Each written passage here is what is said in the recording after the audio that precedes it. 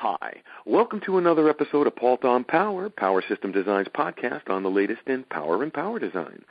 I'm your host, Alex Pault, and today I've got Dave Lecanto. He's with Linear Technology, and he just presented a paper at the IDTechEx Wireless Sensor Network and Energy Harvesting Conference, so I wanted to have him on the show to talk about the energy harvesting space because there's a lot of cool stuff going on in that space. Isn't that right, Dave? Welcome to the show.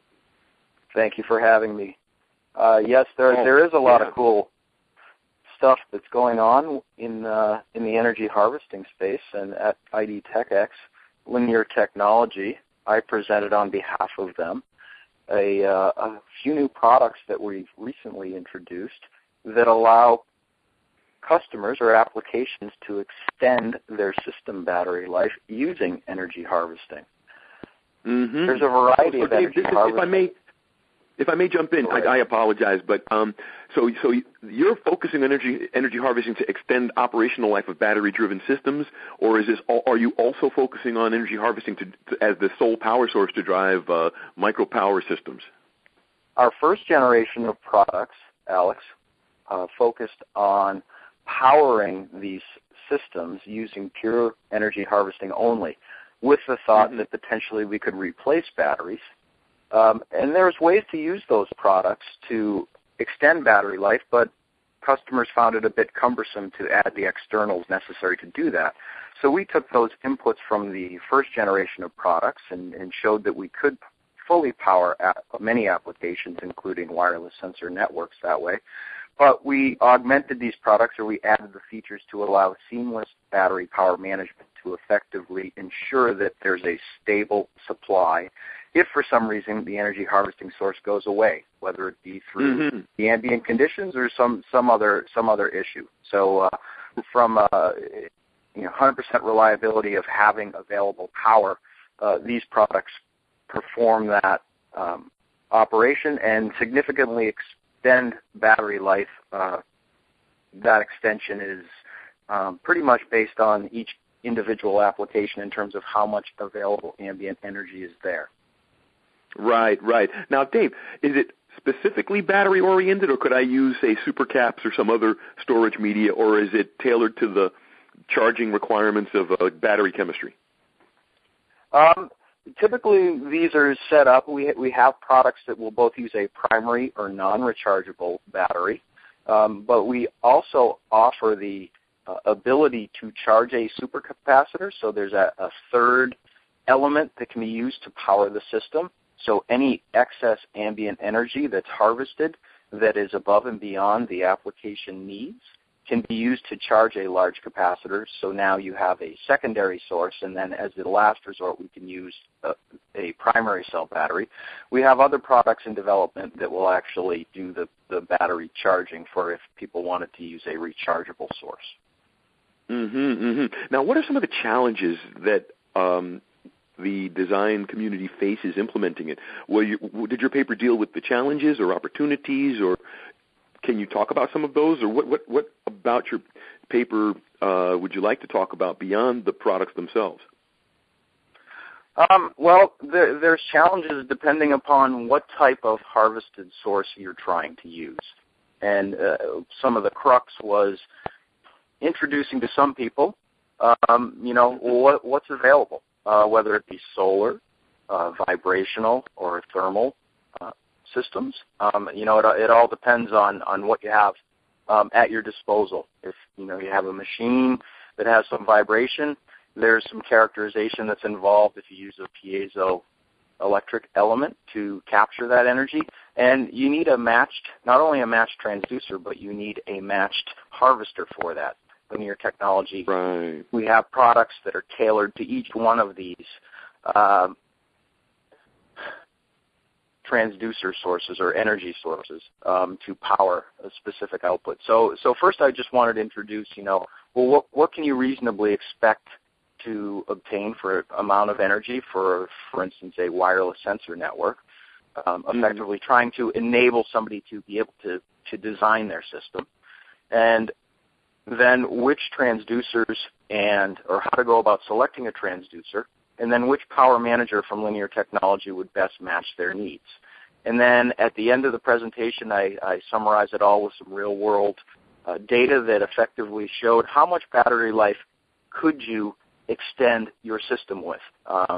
And that certainly can be attractive to many people, depending on the size, what type of battery, how much it costs effectively to achieve significantly extended lifetimes, potentially doubling, or, in an ideal world, the energy harvester would supply the entire average power of their load, extending it indefinitely. Well, and that's the fascinating aspect of it, is that it can do so much for you, but it really does require some care to do it properly, because since we are dealing with such small currents, any waste in the system could also negate the entire advantage of having it. Absolutely, Alex. You are correct. And then there's a little bit of tie-in linear technology. We a couple of years ago bought a company called Dust Networks that offers extremely low power radios. So it's not just the harvesting or the power source. It's what are you trying to accomplish? What type of data? What type of sensors are people trying to use? And while I didn't delve into that, certainly that goes into what you're able to realistically power from a harvested source. Oh, now, you had talked about some of the product. Are there any specific products that you could mention as, say, flagships of what you're trying to accomplish there? We have two products that we have recently introduced. The first is the LTC 3107. This is a product that follows on to a couple of thermal harvester products we introduced probably 3 years ago now. Those were the LTC 3108 and 3109. And the original harvesters were powered from a TEG, or a thermoelectric generator, that converts temperature differentials into electrical power. They tend to, TEGs tend to produce extremely low voltages depending on the delta temperature across the device, on the order of tens of millivolts to hundreds of millivolts, depending on that differential. So right.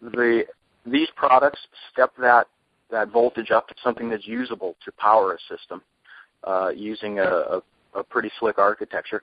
And the LTC 3107, what we've done is we've added the power manager in there so that the harvest source will augment or supply the entire load of the system.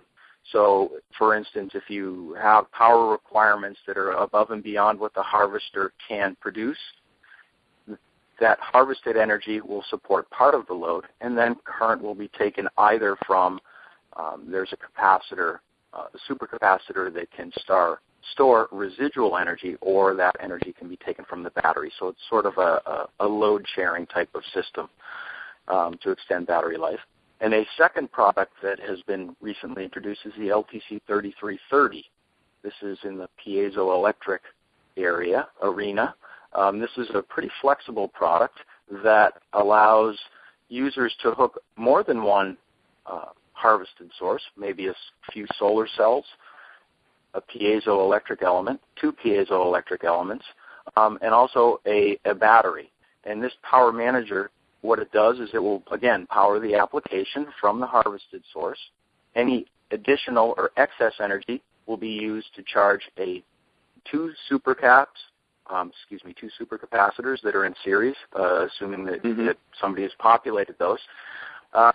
So those will supply the load at a regulated output voltage. And in the event that neither of those is able to supply that load, that necessary load, as a last resort, the battery, a primary battery, will then be used to power the systems. And this all happens seamlessly, in that there's no interruption in usable power for the end application. Very nice. And that's all about, right? Yes, that's exactly. Is having that reliability, that peace of mind, knowing that power is there. And the value is, a lot of systems, batteries, they can be expensive depending on what type of chemistry is selected. They also can be extremely costly to replace, depending on where is the system. Is it in a remote area? Or is it a hazardous area? And that's really where we think we bring a lot of value. Exactly. Or it could be something like a lithium thionyl chloride extremely remote system, a lithium thionyl chloride battery-based system that might be expected to sit someplace for 10 years. You throw on the energy harvester, you stretch it out to 15 or 20. Exactly. You're exactly right, Alex. Well, actually, you're right. I'm just nodding along. Oh. Well, hopefully I'm conveying the point. We're pretty excited about these products. What I've seen at ID TechX, there's a lot of buzz there. There's a lot of new transducers out there that other companies are showing, which is exciting to us at Linear Technology because effectively we're somewhat transducer agnostic because we're providing the power management. So the better that these transducers can get made, the more the more power that we're going to be able to supply to our to power the load. And also there's a lot of interesting stuff. Everybody's trying to reduce the quiescent current of their sensors or their radios, or everything is driving everything down to make harvesting quite viable. And it's pretty dynamic. It's environment. There's a lot of demos that are pretty neat to see. So it's pretty exciting. No, I agree with you completely. I really do. And we're really facing interesting times, especially when you think about some of the pressures from Internet of Things and the newer capabilities from being able to put remote sensing and remote instrumentation in places that were previously considered inaccessible. Yes. And, our counterparts at Dust have, they gave a number of real-world applications for Internet of Things, where they're seeing traction with their system, with their radio. And, it's definitely from from being able to monetize a perspective. Linear Technology is about how can we capitalize on these markets, and, we're really starting to see things pick up from a business standpoint. With the Internet of Things, and again, from what I see from this conference, up and to the right is the direction that everything's headed. It just depends on how steep that slope is. Exactly. You're either if you put it this way, if you're not involved in the development at this stage, you're going to miss the train. I believe that you are. We introduced harvesters, our first harvesters, about 3 years ago, and we continue that development process by introducing new products based on the end market and what those demands are. Same thing goes for Dust Networks. They're continuing to push the power that they're able to extract, or the power that they require for their systems down to make harvesting and battery life much greater. And they're also always looking at the reliability of their system. Their claim to fame is that their system reliably transmits with 5 nines or greater data, and that's really what's critical about wireless sensor networks. Exactly. So I really appreciate you coming, Dave, and talking to us about all this. Do you have any final thoughts for our audience before we close out the episode? Really, just if you're interested in energy harvesting, you're interested in a wireless sensor network, Linear Technology offers a variety of products to meet those end application needs. I would encourage you to visit our website for more information. That's at www.linear.com. And any of the products that I've spoken about here, certainly look at on the website to familiarize yourself with them. And certainly, one of Linear Technology's claims to fame is from the application support side, contacting somebody at the factory to help pair up the proper harvester, the proper radio, etc., or just power management product for specific application needs. Got it. Well, hey, thank you so much for taking the time to be with us. It was really important because, as I said, if you're not involved in the cutting edge of this technology, when the solutions start rolling out, you're not going to be involved. Okay, Alex. Well, terrific. I appreciate you having me on your podcast here, so that I could talk a little bit about what Linear brings to this Internet of Things world, brave new world that we're embarking on. There you go. Thank you again, Dave. And I'd like to thank everybody out there in the audience for taking the time to be with us, because we wouldn't be here without you. Tell your friends. This is Alex Paul for Paulton Power. Have a great day.